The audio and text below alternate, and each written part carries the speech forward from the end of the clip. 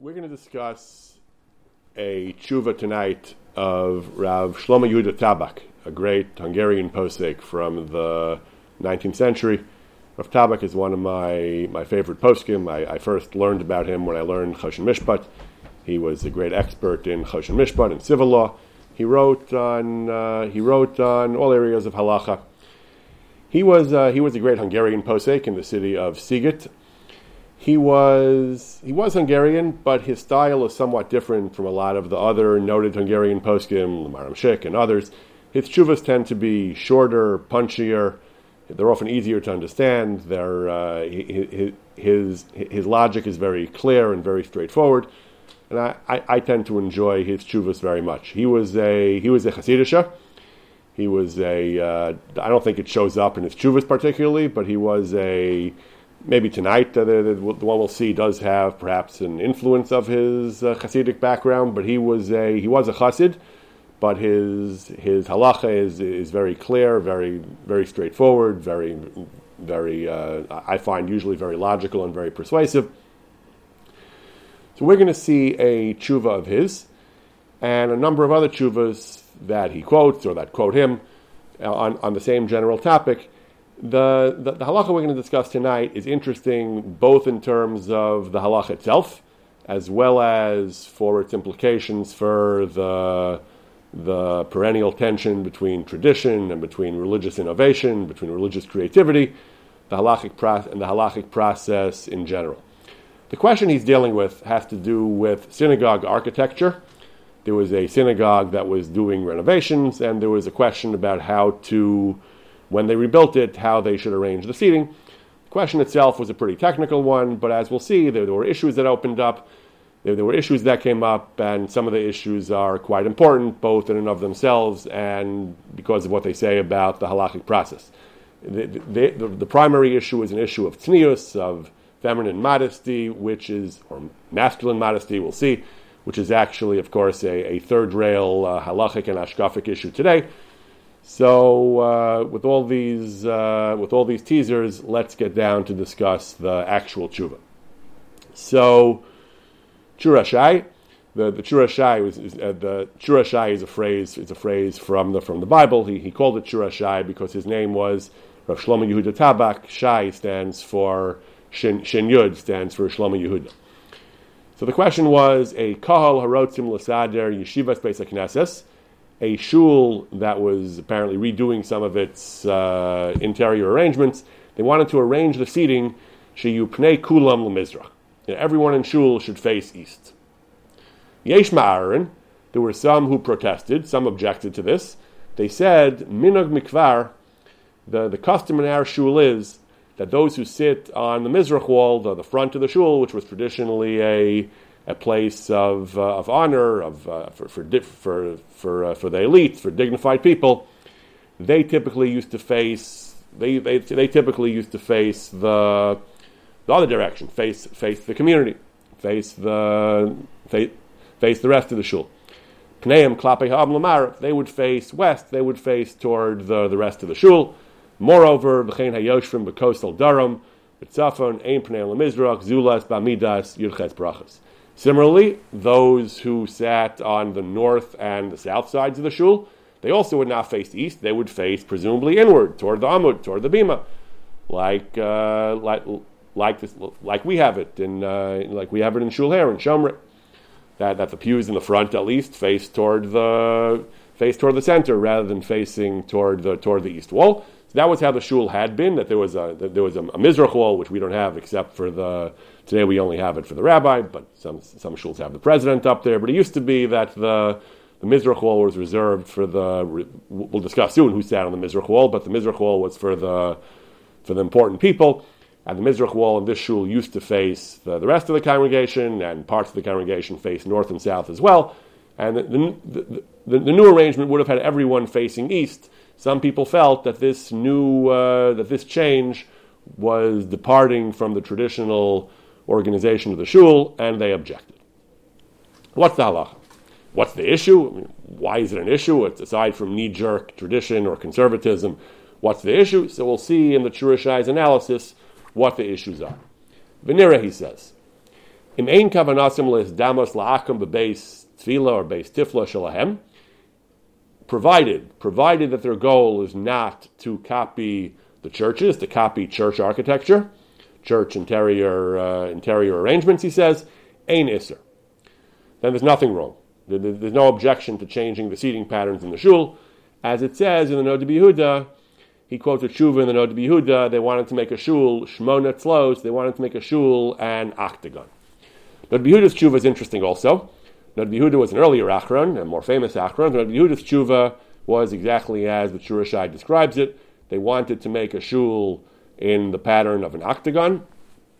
So Nod Yehuda is very puzzled. He says, what kind of question is this? Like, what are you asking me? He says, why on earth shouldn't you be allowed to make an octagon? What's wrong with an octagon? Where does it say anything about the shape of a shul? The shuls are often square or rectangular, he says, but why on earth would you think this is a halachic issue? There's nothing in the Shulchan Aruch about it, he says. There's nothing in the Rishonim, B'Shnei Talmudim, in the Talmud Bavli, Talmud Yerushalmi. There's nothing about the shape of a shul. So then he has a whole discussion proving that there's nothing wrong with making octagonal shuls.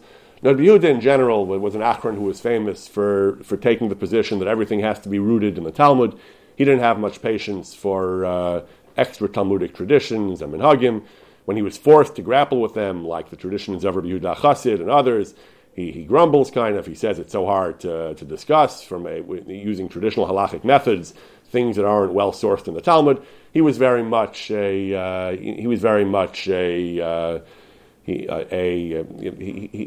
purist. He wanted everything to have a clear source in the Talmud. So when someone asked him about what shape does a shul have to be, he thought the question was crazy. Why should it be an issue? Show me what halacha you can point to that it should be an issue. Why is there any question at all about the shape of the shul?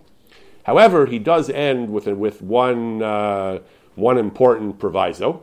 After his discussion proving that you can make a shul any shape you want, he says there's certainly no Isser Mikra Din. However, he says, on the other hand, I'm also wondering, he says, why are you doing this, he says? Since when do people make shuls octagons? Today, modern architecture, we have all kinds of interesting and creative ways to design buildings. Rabbi Yehuda was traditional, he was old-fashioned. Why would someone make a shul an octagon, he says? It's such a bizarre thing to do. I suspect, he says, maybe they've seen buildings of mansions of the nobles, he says, or other types of structures, and they want to copy the Gentiles, they want to copy the aristocracy, he says. That, he thinks, is not appropriate. In Golos, he says, to start copying the ways of the nations, the ways of the elites. Not so clear what's bothering him. Some poskim discuss in the context of shuls chukas hagayim, like the Shurashai himself did. If you want to copy the Gentiles of the churches, that's obviously halachically problematic. Nod Yehuda doesn't seem to be worried about that. He doesn't seem to be worried about the Isser of chukas hagayim. He seems to worry about flaunting our wealth in the presence of the non-Jews, keeping a low profile. We shouldn't be making bold and audacious statements and making our synagogue stick out as eye-catching structures. All that, he says, in Golos is wrong. He quotes a pasuk in Hosea. The pasuk says, "Vayishkach Yisrael asoseu vayiven hechalos." The Jews forgot their Creator and built grand structures. Therefore, he says, at the end of the day, conservatism should be our watchword. We shouldn't be mechadesh things, he says, from the old minhagim. Certainly in our generation, he says. So, al pi halacha, there's nothing wrong with making an octagonal shul. In general, he says we should be conservative. We should not be bold and audacious and showy, he says. So he wouldn't recommend doing something as dramatic as this. But Mikra Din, it's fine. And therefore, he says, if you're doing it for a good reason, because it can fit more people, and for whatever reason it's more convenient, he says, then there's no Isser at all. But it's basically, in terms of halacha, there's nothing to talk about, he says. In terms of hashkafa, in terms of public policy, he doesn't recommend doing it to be showy and to be dramatic and to make a statement. But if it's just for convenience and practical reasons, then he thinks it's fine. So getting back to the Shurashai, he says, "See, no to be Yehuda. There's no real issue for what shape a shul should be. There are no halachas really that govern Judaism, has halachas that govern a lot of things, but basically he says there are no real halachas that say what the interior of a shul should look like, and therefore there's no problem for rearranging the pews or the seats in the shul to all face forward." Then he says, on the contrary, he thinks that he thinks that having all the men face forward, face east, is actually a good idea. He thinks it's actually a superior arrangement to the old one where people faced in different directions. Why? So he says, and now he says something very controversial. He says he thinks it's a good idea that the men should all face forward in order that the women should not be able to stare at or to ogle the men. I'm not sure exactly where the women, but he spells it out. He says that he spells out that the other post can spell out that women were in the balcony, that they would be in a place where they would be able to see the men. And he thinks that is, he says, Adrab, and given to Ezras Nashim, he says, is B'marav, is on the west, or B'tzafon V'daram, or in the south or the north.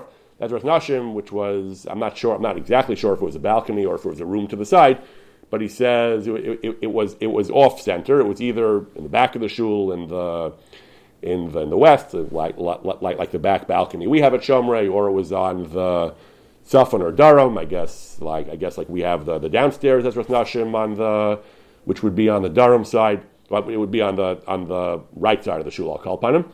So he says we should arrange the men so that the women don't get a good look.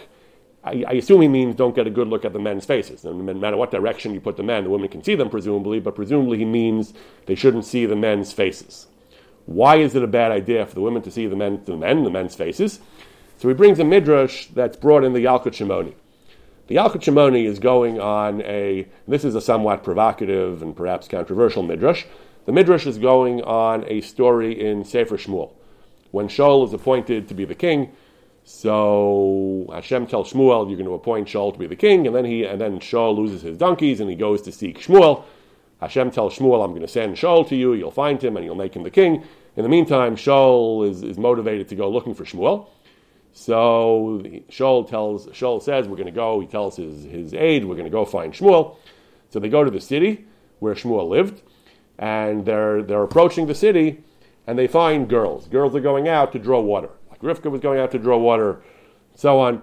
So the Shaul and his assistant ask the girls, Hayesh bazeh haroa. Is the seer, is Shmuel Hanavi, is he here? Is he in the city? What did they answer? They answered as follows. Vatamarna. This was their answer.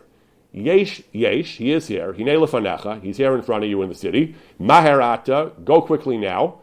Now, they told him to rush. But then they went into a whole speech. They said, Kiyayom bala'ir, Shmuel just got to the city. Kizevach hayom la'am babama, because there's a major communal sacrifice today. Kivoachem ha'ir, when you enter the city, came Tim Tzuno, so you'll find him, but Terem Yal Habamasa, before he ascends to the platform to bring the bama, to bring the carbon, lechel, kilo yochelham, nobody's going to eat among the people, ad bo, until he comes, kihu yivarech hazevach, he's going to make a blessing on the carbon, achrei ken yochel akruim, after that those who are invited are going to eat, va'ata, now, alu, kiyosu kayom, timtano, so you're going to find him. They gave a rather long speech in answer to a simple question, is Shmuel Hanavi here? The answer was yes, you can find him over there. They went on and on, prattling, so to speak, about what the whole story was with Shmuel and his affairs in the city. So the Midrash picks up on this. The Midrash says, Kol kach lama. Why do they have so much to say in answer to a relatively simple question? So the Gemara brings several explanations. The Midrash brings several explanations. First, Nashim Dabrani Yosein. Women are talkative. Second, Shmuel says, Shaul was an extremely handsome man. Shaul was well worth looking at. So they were so enjoying the girls were so enjoying themselves standing in his presence and looking at him that they went on and on, talking and talking to keep him there so they could enjoy a few more moments of his company.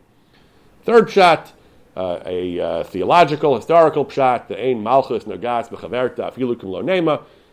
God had designated a certain time for Shaul's monarchy to begin. God wanted Shaul to arrive at exactly the right time. Shaul was running a little bit early, so God delayed him by having the girls talk in order that he should arrive at the city at the theologically precise moment. So the Midrash says that the pshat we're interested in is the middle pshat, that the girls were so enraptured by Shaul's figure that they delayed him. They kept talking so they could spend a few more moments gazing at his handsome countenance. So then the Midrash brings another version of this debate, of this discussion. It says the girls were mabitos benoyav shalshol avla yisveis. They just couldn't get enough of him, of how good looking he was. Divrei Rabbi Yehuda. Rabbi Yossi says, can't say that. Unacceptable. Imkein asisa benos Yisrael kizonos. You're making them. You're accusing them of engaging in very immoral conduct and very lewd conduct, to sit there and stare at a man. Kishem she'yefsher leish lazunas einav meisha. Just like a man is not allowed to stare and ogle a woman, she'ena ru'yalo, someone who's not his wife, someone who has no business staring at. Kach yefsher leisha lazunas einav meish she'ena shalah. A woman symmetrically has no business gazing at a man who's not hers. So, unacceptable. He does not want to hear that the pious daughters of Israel would have engaged in such improprieties. Ella, so the other pshat, that it wasn't time for Shaul's monarchy to begin. So the Midrash brings a machlokas, Shmuel, Rabbi Yehuda, Rabbi Yossi, whether it is permitted and acceptable for a woman to stare at a man. A man is not allowed to stare at a woman. Is a woman allowed to stare at a man? That seems to be a machlokas. How do we paskin, says it Shura Shai? Paskin like Rabbi Yossi. Rabbi Yossi nimuko imo. There's a general principle that we paskin like Rabbi Yossi when he debates other chachamim in the Mishnah and the Brisa and so on. Rabbi Yossi implies that everyone agrees that it's inappropriate. That even Rabbi Yehuda, who says doesn't want to learn the pasuk like that the Rabbi Yehuda says, okay, it's the wrong thing to do, but we find people do it, and we live in a world where not everyone does exactly what they're supposed to do. But everyone agrees he wants to say that this is usher. Therefore, says the Shura Shai, women are not supposed to be staring at men, and therefore the shul should be designed in such a way that the women cannot stare at the men. Again, so I suspect he means that if they see the backs of their heads or their profile view, that's not so bad. But certainly he says that in his opinion, it is ideal for a shul to be configured in such a way that the women that will not be able to stare at the men.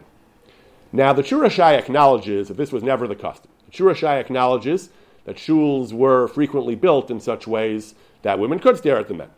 Hagam, he says, lo nizharu bazeh. He concedes this is not the minhag. So, in halacha, we often say that minhag is mevatel halacha. Minhag determines what's right and what's wrong. Says the Shura Shai, he makes a very provocative counter-argument. He brings a Gemara in Chulin. The Gemara in Chulin is discussing one of the great deeds of King Chizkiah HaMelech. He pulverized the Nechash and Nechoshes, the serpent, the copper serpent made by Moshe Rabbeinu in Parshas Chukas. So centuries later, hundreds and hundreds of years later, Chizkiah finally destroyed it. The Jews had preserved it as a relic, as an artifact for many centuries. It had become an idol. The Jews had begun to worship it. They worshipped many idols during the Bayis Rishon. They had begun to worship the copper servant, offer it sacrifices and incense, I think. So Chizkiah said enough, and he pulverized this thing because it was a temptation and a distraction from the service of Hashem. So the Gemara challenges that. The Gemara says, really? Chizkiah took upon himself to destroy the serpent? Chizkiah had great predecessors who were also great crusaders against Avodah Zarah. It's an unfortunate term, crusaders in this context, but who were also great opponents of Avodah Zarah who eradicated all the Avodah Zarah they could find. Asa, Yoshaphat. They also could have chosen to destroy the serpent, and they didn't. Well, in Moshe Rabbeinu's time, so the question is we don't really know how far back they had begun to worship it. So the Gemara seems to be assuming that in Asa and Yoshaphat's time they were worshiping it. How does the Gemara know that? I'm not sure. Moshe Rabbeinu himself, right? Obviously, either it was essential at that time because of God's command, the need to help the people who were afflicted by the serpents, or they weren't worshiping it yet. But the Gemara brings Asa and Yoshaphat. Asa and Yoshaphat, his righteous predecessors, did not destroy it. Some of the Rishonim say they didn't destroy it because it was a holy artifact. It was made by Moshe Rabbeinu, so they didn't have the temerity to destroy something which was the handiwork of the lawgiver himself. And Chizkiah said, no, I'm going to do it. This is the right thing to do, and I'm going to do it. So the Gemara says, really? What makes you better and frummer and smarter than your righteous predecessors? So the Gemara says, yes. The Gemara says, you see from here that sometimes that's the way things work. Sometimes we see Makom hinichulo avosav le'isgaderbo. We see the principle that sometimes the fact that a certain religious innovation wasn't made by earlier generations doesn't automatically rule it out, doesn't automatically put it outside the realm of possibility. Sometimes that's the way things work.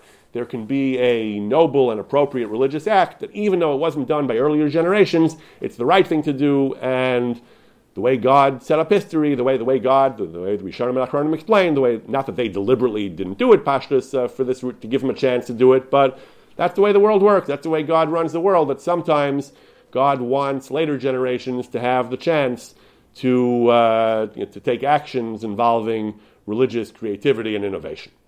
Now, obviously, this is a very provocative doctrine, and this really flies in the face of the whole notion of minhag. Anytime we want to do anything that's against the minhag, we could say, okay, well, the minhag was to be lenient. So when do you say, how can you possibly disagree with earlier generations? And when do we say, no, we'll return to this point soon. We're not going to have a real answer. But the Churashai, at least in this case, feels this is an appropriate instance to invoke Makom hinichu lanu avosenu le'isgader. Our ancestors gave us a chance to improve things, and the fact that earlier shuls didn't configure the shuls in such a way that would avoid women staring at men. So it's a chance for us to improve things, even though it was not the minhag, he says. This is our chance to make improvements, and we should do it. He goes on. He says, L'chora, from Chazal, we see they weren't concerned about this. We see that when they set up the Beis HaMikdash, the Azara, for the Simchas Beis HaShoeva, they set things up that the men were on the floor and the women were on a balcony, and the women would look down and see the men. And it was set up that way deliberately. They set it up like that, so the women would be able to see the men. So what happened to my concern that women should not be able to stare at men? We need complete segregation. He says, no, ein done an efsher misha efsher. There's a rule in the Talmud that what's necessary, what's unavoidable, is a dispensation sometimes. So here also he says there was the crowds were so great that there was really no way to arrange things in any other way. To bar women entirely from the Simchas Beis HaShoeva was impossible, he says, and therefore, even though yes, it was not ideal, he says it was not ideal to have the women be able to look full on at the men. There was no other way to arrange things, he says, and that's why they allowed it, even though it's less than ideal, and so on. Then he concludes his tshuva by saying that in Shulchan Aruch, in the laws of Beis HaKnesses, it says that the way the shuls should be arranged is that everyone faces the Aron Kodesh, everyone faces toward the front of the shul, and the Zkanim, the elders, the distinguished members of the congregation, they face, like the rabbi sometimes does, they face toward the people. Says the Shurashai, the implication is that everyone faces east, toward the Heichal, toward the Aron Kodesh. Everyone faces east, except for the Zkanim, the rabbi, whoever it is, except for certain specific people. Achshav, he says, Nishtana Seder, it used to be that the Zkanim sat in the places of honor against the Mizrach wall. Today we do things differently. He says today we sell the places in the shuls. The Achronim say people get to buy seats wherever they want, and we sell the Mizrach seats as well. So therefore, the Mizrach seats were not reserved for the Zkanim. The Mizrach seats were still sold to the highest bidder, like other seats were. He says, but in general, the rule should be only the Zkanim should face the people. He doesn't explain why, but he says only the Zkanim should face the people. Everyone else in the shul should face the front. Certainly, he says, you see, there's no objection to having everyone face the front. There's no mitzvah to have it people facing different directions. Therefore, that's his conclusion. That point number one, there's no problem with arranging the shul that everyone faces front. Point number two, he says, that tradition doesn't matter here. The way it used to be done, there's no actual rule of how things have to be done. At the end of the tshuva, he says, if anything, we find it was customary that everyone did face the front, except for the Zkanim. But in general, that is the way shuls were arranged, he says. Shuls should be arranged. Shuls are arranged. And the most important point of the tshuva, perhaps, the most controversial point, is that a shul should ideally be set up in such a way that the women should not be able to have direct visual access at the men, certainly not at their faces, and therefore it's actually good, he says, to have the men all face forward, which will eliminate the problem of women looking at men. Rabbi Grossman? Yes? Aaron Seifert here. So there's no even a notion that if you put women on the same floor and have an Ezras Nashim with a high mechitza, that this problem will be avoided? Yeah, so again, I don't know exactly what his Ezras Nashim looked like, whether there was a high mechitza, whether it was a balcony, same floor, different floor. I don't, we'll see a little bit more from some of the Achronim about what their Ezras Nashims used to look like, but exactly, again, his tshuvas tend to be a little terse. The positive side is that they are easy to read and easy to digest. The negative side is that he leaves out details. He often is not as colorful and leaves out some of the details that might have helped us understand a little bit better what we were talking about. Yeah, so I don't know exactly whether they could have found a solution which would have satisfied both these issues. He may have been taking certain things for granted about how synagogues were constructed in terms of balconies or whatever. But the only thing he tells us really is that the Ezras Nashim was typically, he says, either on the west, meaning in the back of the shul, or on the south or the north, meaning it was on one of the sides of the shul. Whether that means it was a balcony or whether that means it was just a same floor separated by a partition, I'm not exactly sure. Thank you. So over the next century, the Shura Shai was from the early to mid 19th century to about the end of the 19th century. He was born in 1832. He died in 1907. So for the next century and a half, poskim have vigorously debated whether he is right or not about this point that it's not appropriate for women to look at men, and therefore a shul should ideally be designed in such a way that the women cannot look at the men. His basic source for this, his only source, is this midrash, the Yalkut Shimoni on Shmuel. It's noteworthy that this is not brought in the Talmud. That if anything, the Talmud seems to indicate otherwise. In that sugya that he himself brought of the Simchas Beis HaShoeva, the Mishnah, Gemara, and Sukkah indicate that women did look at the men, and he basically is madcha that because of based on the midrash in the Yalkut Shimoni. So that takes us to a classic question, which is how much weight do midrashim have in halacha?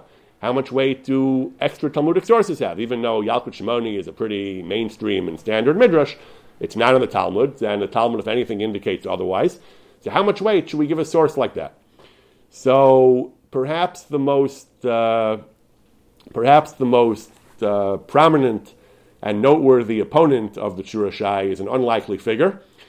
That is Rav Yoelish of Satmar, the Divrei Yoel. Rav Yoel Teitelbaum of Satmar, not a man who is known for his sympathy with modern ways, not a man who I think is generally known as a staunch feminist and a creature of the 21st century. As a matter of fact, his comments in rebuttal of the Shura Shai occur in one of his most famous tshuvas. They occur as a kind of secondary point in a very, very, one of the most famous tshuvas of the 20th century. He wrote against Rav Moshe.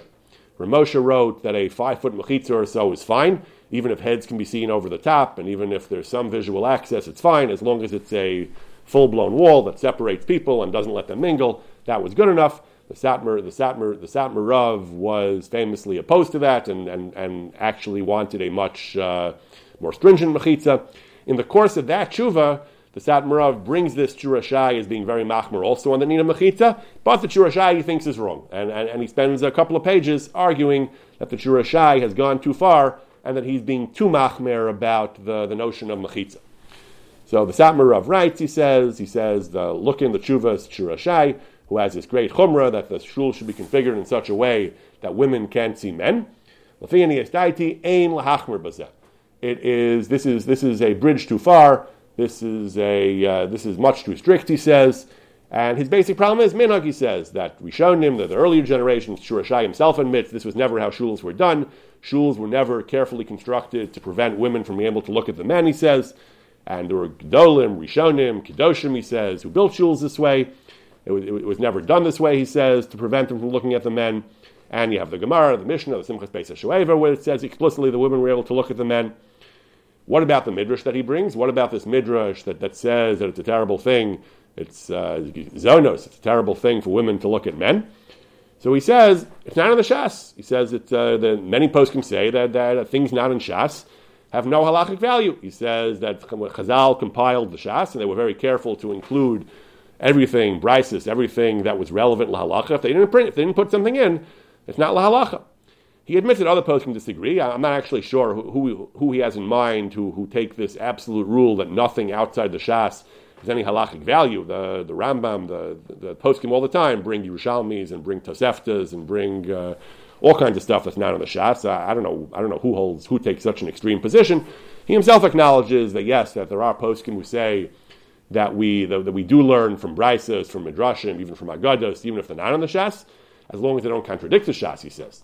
But everyone agrees, he says, that Shas Bavli is the authoritative, the most reliable and authoritative source that we have in halacha, and certainly anything that contradicts the Shas Bavli has to give way and has to be either dismissed or reconciled with Shas Bavli, he says.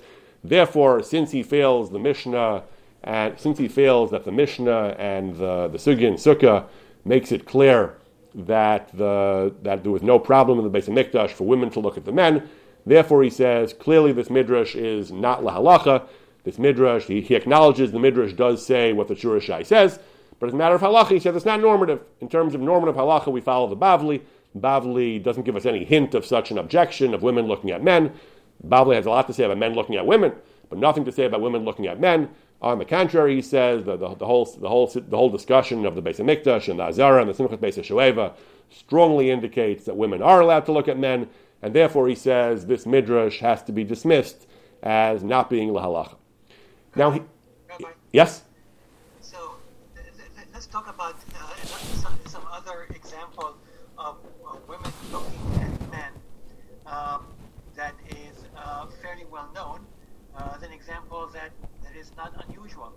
When David is bringing the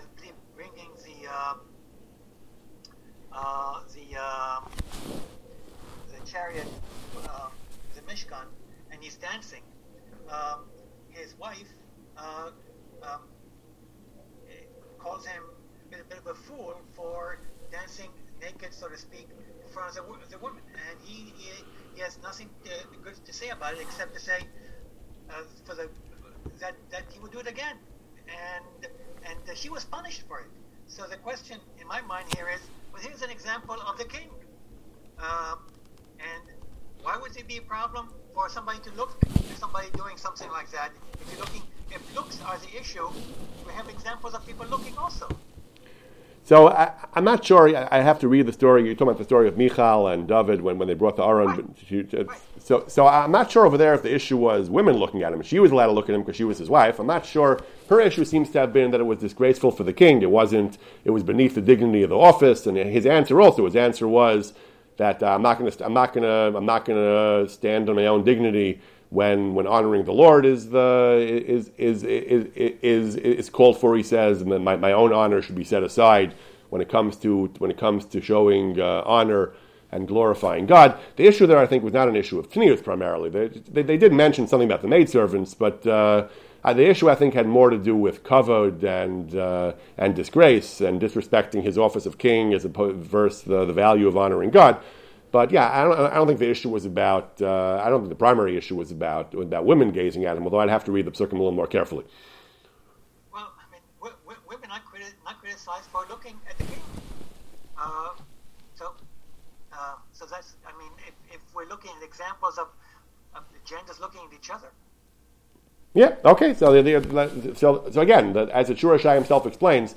In the midrash itself, it's machlokus whether the girls looked at Shaul, were there to deliberately gazing at Shaul or not, and the Shur Shai explains that the Rabbi Yehuda says if they did, he says even though it's not the right thing to do, but many people do that. It's not something that people are always so meticulous about. It's not something that people are always as strict about as we would like. So the point is that.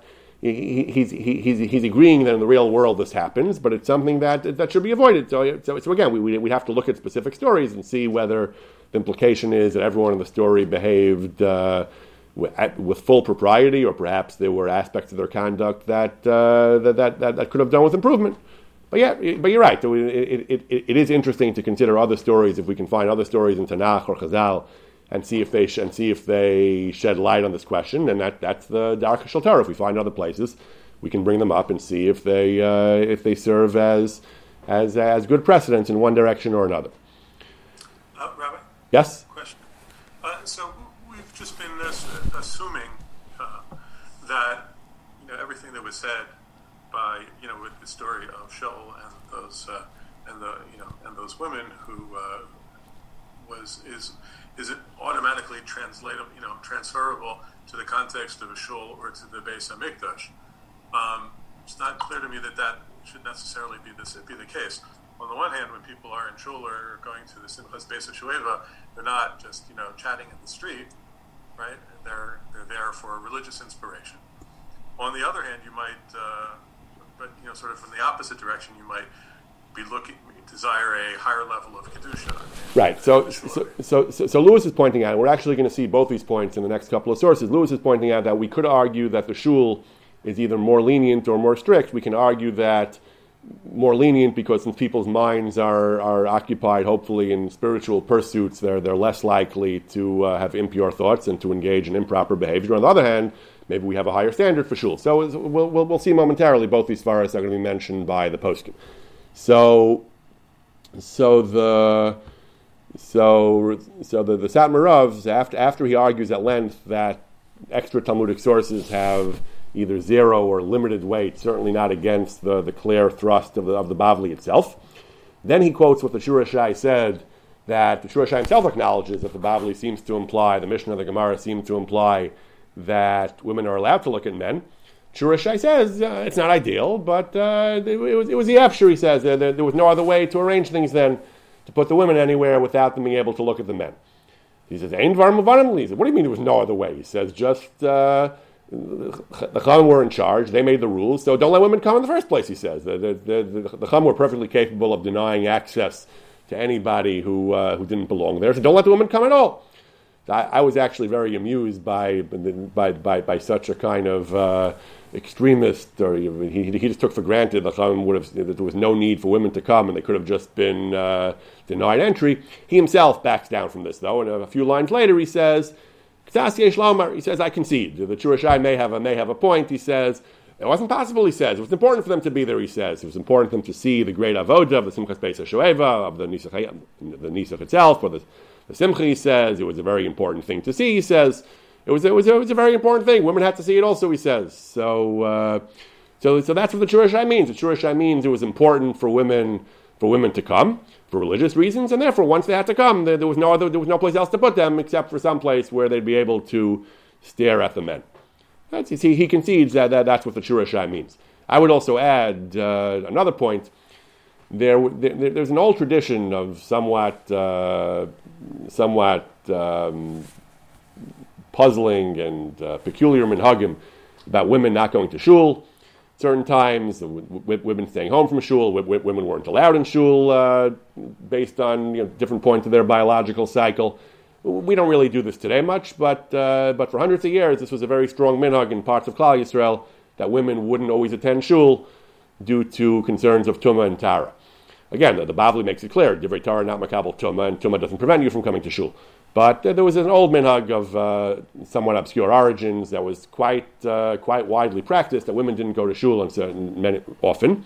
However, the Trumas Hadeshin brings, one of the exceptions is around the Yom Naraim, women did go to shul, and he says it would have been a great agmas nefesh for them not to come. The women really wanted to go to shul, either for religious reasons, maybe for social reasons, but maybe for religious reasons. So we find this idea that women really wanted to go to shul.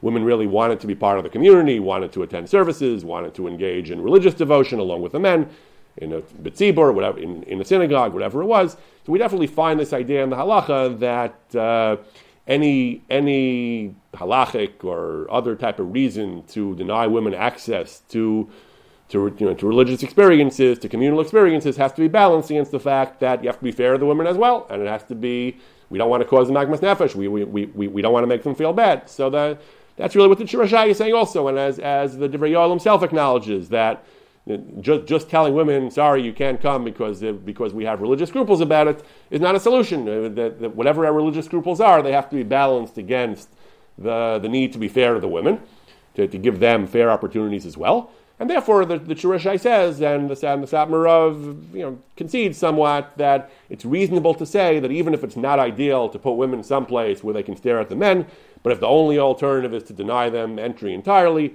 that's not an alternative. That's not possible, and therefore they have to come. Even again, we wouldn't allow this if there was an outright isser, if it was black and white usser. we wouldn't do it. But if it's something that's just a preference, it's better not to do it, apparently, then we can say that the need for them to come to shul overpowers that, and we let them come to shul, even if we're going to put them, we let them come to the Beis HaMikdash, even if we're going to put them in a place where they're going to see the men.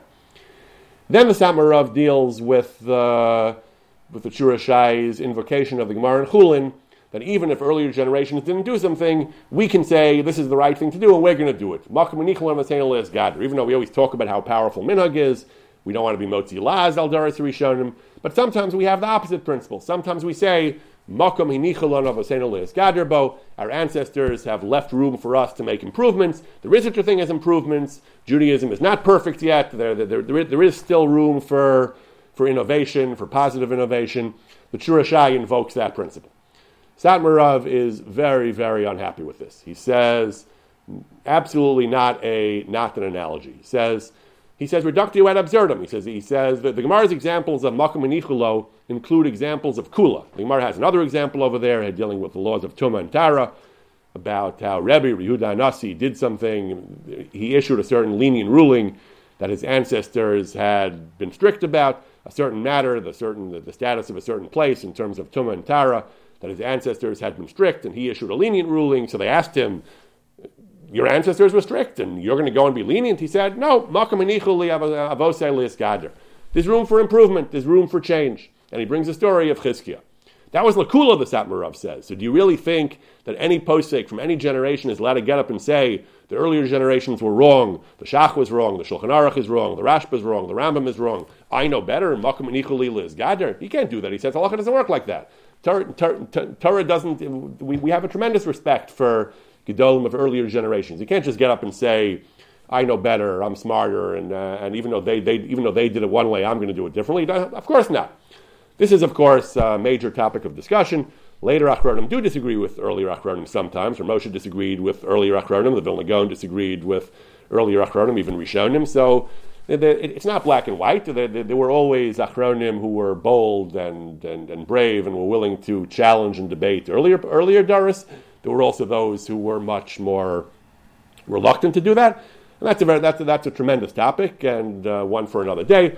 But the Satmar Rav says, whatever the Gemara in Chulin means, it doesn't mean that you can simply challenge the Torah giants of earlier generations and say, you know better. He says that the entire Gemara in Chulin is limited to cases where you're dealing with people who are on the same level, people who are allowed to disagree. Tanaim versus other Tanaim, King Chizkiah versus King Asa, they were basically in the same league. They were basically on the same level, even though one of them were earlier and one of them was later. That's where we invoke this. One of them was earlier, one was later. That's where we invoke this doctrine of Makom Nicholi Lis Gader. But someone vis-a-vis someone who's on a different level entirely, an Achron against a much earlier Achron who he would never have the disagree with. I'm not going to disagree with the Shach. I'm not going to disagree with the Rashba. He says, I'm not going to come. You can't come along and say Makom Nicholi Lis Gader. If it's Gedolei Poskim from earlier generations whose authority is unquestioned, and you have no right to challenge them. Again, what does that mean, no right to challenge them? The general rule is you do have the right to disagree with earlier poskim. So that's a topic, that's a very complex and difficult topic when we say that contemporary poskim have the right to challenge poskim of centuries earlier, when we say they don't have the right to do it. But the Satmar Rav here takes the conservative position and says that since surely the Shura Shai would concede that he's not going to start challenging certainly not the consensus view of earlier poskim. He's not going to say, although all the Gedolim of 200 years ago said this was mutter, I think it's aser. He's not going to do that. The Makom Nicholo Avosel is Gader is not a response to that, he says. Therefore, the Shura Shai is wrong. Yasme de Yasme, where we of this generation are so much smaller, so much less. We're of such lesser stature as Torah scholars in the earlier generations. We have no business challenging them and saying they're wrong and saying we know better and we found a midrash and so on. He says, Chalila, he says, to do such things, he says, certainly to be lenient, but even to be strict, he says, it's not appropriate. Therefore, he thinks that Shura Shai is wrong, and to start to innovate, even such a stringency, even making up new chumras is wrong, he says. If the chumrah was clearly something that is against the minhag, against the Masorah of earlier generations, he says, we have no business doing it. and therefore, again, he goes on at length explaining why it's even the Midrash maybe is not compelling and so on, but a key part of his argument is that A, it's only a Midrash, it's not on the Bavli, B, the Bavli strongly implies otherwise, C, it was not the minhag for a long time, and therefore we have no business making up such a new chumrah. Other Achronim defend the Shura Shai, also Hasidim, the Klosenberger Rav, the Divrei Yatziv. In the Divrei Yatziv, the Klosenberger Rav argues at length that the Shura Shai is correct, and that women should not be looking at men, and he says that you have authoritative early sources. You have a Midrash, you have a comment of the Sefer Hasidim, which we're not getting into tonight.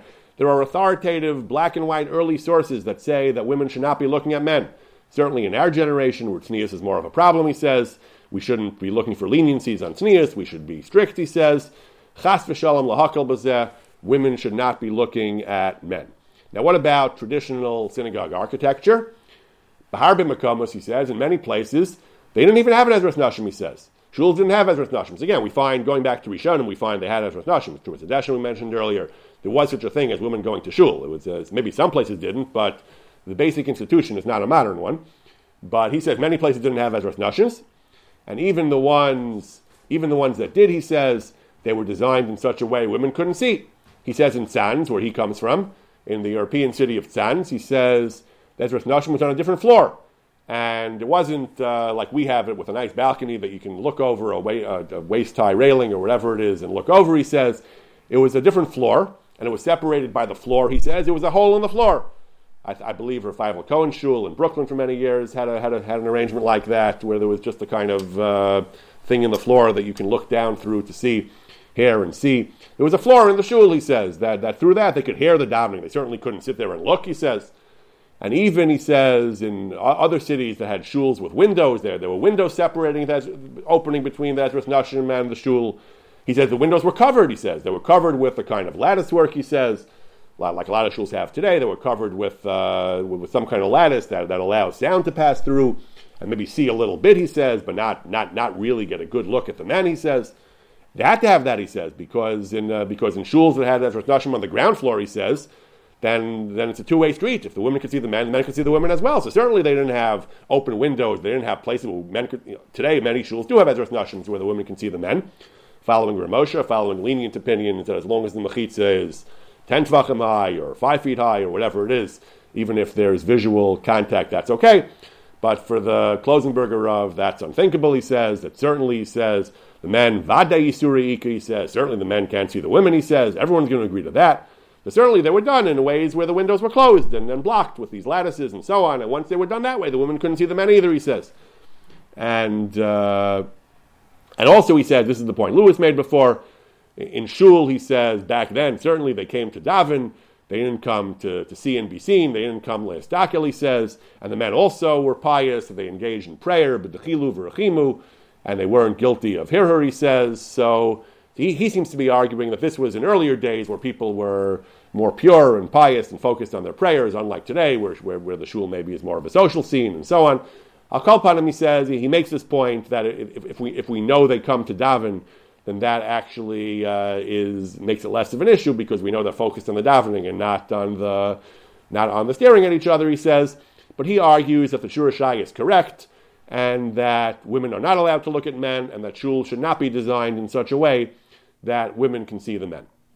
On the other hand, Rav Adi Yosef strongly argues that the Shura Shai is wrong. He strongly supports the position of the Satmar Rav that women are allowed to look at men and it is perfectly okay to design shuls where women can see the men. It's really a kind of an incidental point in a tshuva not related to this, but he says, we don't paskin like this midrash, he says, similar to the Divrei Yoel. The midrash is not lahalacha, he says, based on other sources in the Gemara, he says. The midrash is not we don't paskin like that. He says, he brings us out Marav in a different work, in his Sefer Taras Yom Tov. Also disagrees with the Shura Shai, says we're not machmer for this. And again, the argument from tradition, he says, traditionally we were never machmer on this. The Rishonim didn't do this. That we're not choshish for this, he says. And again, because it's not brought in the Gemara, the same idea. He brings a very curious Gemara a very provocative Gemara. The Gemara in Bracha says, Rabbi Yochanan was very handsome. He would sit outside the mikveh, so the women, when they left the mikveh, they would look at him, and that somehow would affect their psyche somehow, and that would induce them to have handsome children like him. So he sat deliberately in a place that women coming out of the mikveh could stare at him. So you see, there's nothing wrong with women looking at men. Other Gemaras, he says, and then he says, so he very much supports the position of the Satmar Rav, and he says that Shura Shai is wrong, the Midrash is the Loka Halacha, and it's against the Minhag, and therefore we are not choshesh for this. And then he writes that he brings Rav Menashe Klein, yet another tshuva, another Hasidish. He brings Rav Menashe Klein, who defends the Shura Shai and apparently criticizes Yabia Omer. Yabia Omer was brought in the anthology Otzer HaPoskim, an encyclopedic work on Shulchan Aruch Even Ezer. So Rav Menashe Klein saw the Otzer HaPoskim, saw Rav Avadia's work, and attacked him and criticized him. As Rav Avadia points out in a pointed footnote, he says, it's all very well for Rav Menashe Klein to attack me. I'm some kind of Sephardic rabbi who wears a funny hat in Israel. He doesn't say all that, but he says he forgot the Satmar Rav. The Satmar Rav, he says, is also Docha the Shura Shai. You want to start criticizing me, you shall at least acknowledge that the Satmar Rav, whose credentials as a fire-breathing Hasidish, traditional as you could possibly desire, are impeccable, and he also holds like that. He also holds the Shura Shai is wrong. So don't just focus on what I said. Deal with the Satmar Rav, he says.